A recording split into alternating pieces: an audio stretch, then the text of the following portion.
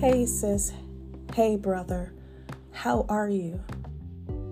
When I'm asking you this, I'm asking this seriously, how are you? You don't have to wear a mask. You don't have to hide and pretend that everything is okay and it's not. I'm here for you. You're not alone. No matter what you're going through, no matter what you feel, no matter what life is throwing at you, you're not alone. Today, I was saddened by the news of hearing that Stephen, however he pronounces his name, boss, known as Twitch, from the Ellen DeGeneres show. He was the DJ and he was also a dancer. He committed suicide at the age of 40.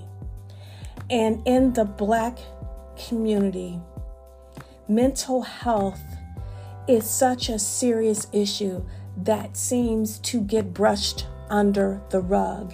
And I'm so passionate about this because this year I lost someone in my family to suicide. And the devastation that it leaves on the family is gut-wrenching. I know from the victim's standpoint, or that they feel that that's the only answer. They've maybe have tried to figure out some things on their own or haven't reached out to anybody trying to handle it. And especially as a Black man, there's so much pressure on a Black man as it already is by the world, but they feel that they have to have this strong persona, this strong mental place to handle everything that life has thrown at them. And especially with the pandemic, it has changed everybody's lives and everybody has been affected by it. But when I saw this story, it made me think of how I felt when I lost a loved one.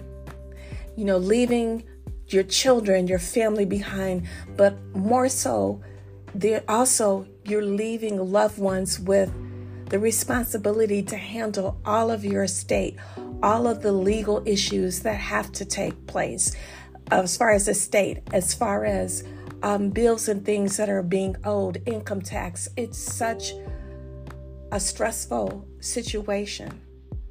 But I want us to start to have conversations.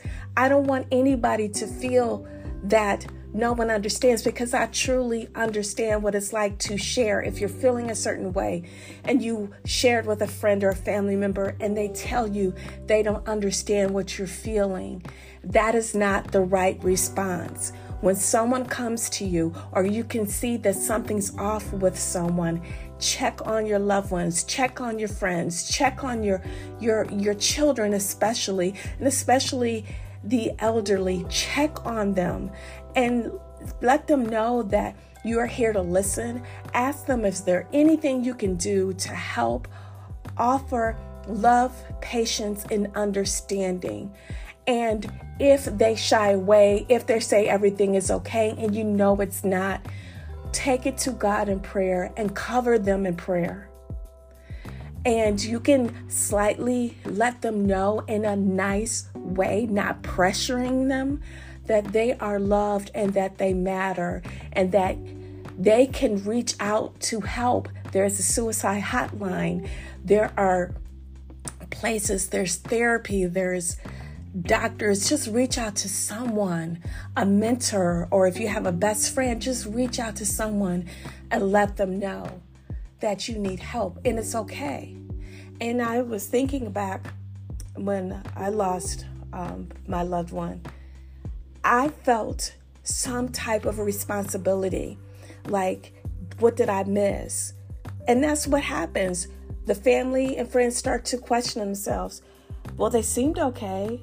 Let me think. Did they say anything weird? Did they act weird? Were they withdrawn? You start to look and see if there was something you missed. And then you say, gosh, what could I have done to help? And that is something that the people who are connected to the loved one that you have to process and go through help yourself. Pain is real. Grief is real. Suicidal thoughts are real when you feel that there is no option. And I just want to encourage you today that I am here. There are people here, that you are loved, that you matter, that you are God's masterpiece, that He loves you. And I know sometimes we can experience things, trials and tribulations in life, because that is what the Word of God says that we're going to experience. And we may feel that no one's there, no one understands, no one gets me, but God gets you. And I know sometimes it's hard to go to God because you feel guilt, you feel shame, or you can feel many different things. You may not feel that you are worthy of going to God, but you are. Don't allow anybody or anything to tell you that you don't matter, because it's a lie.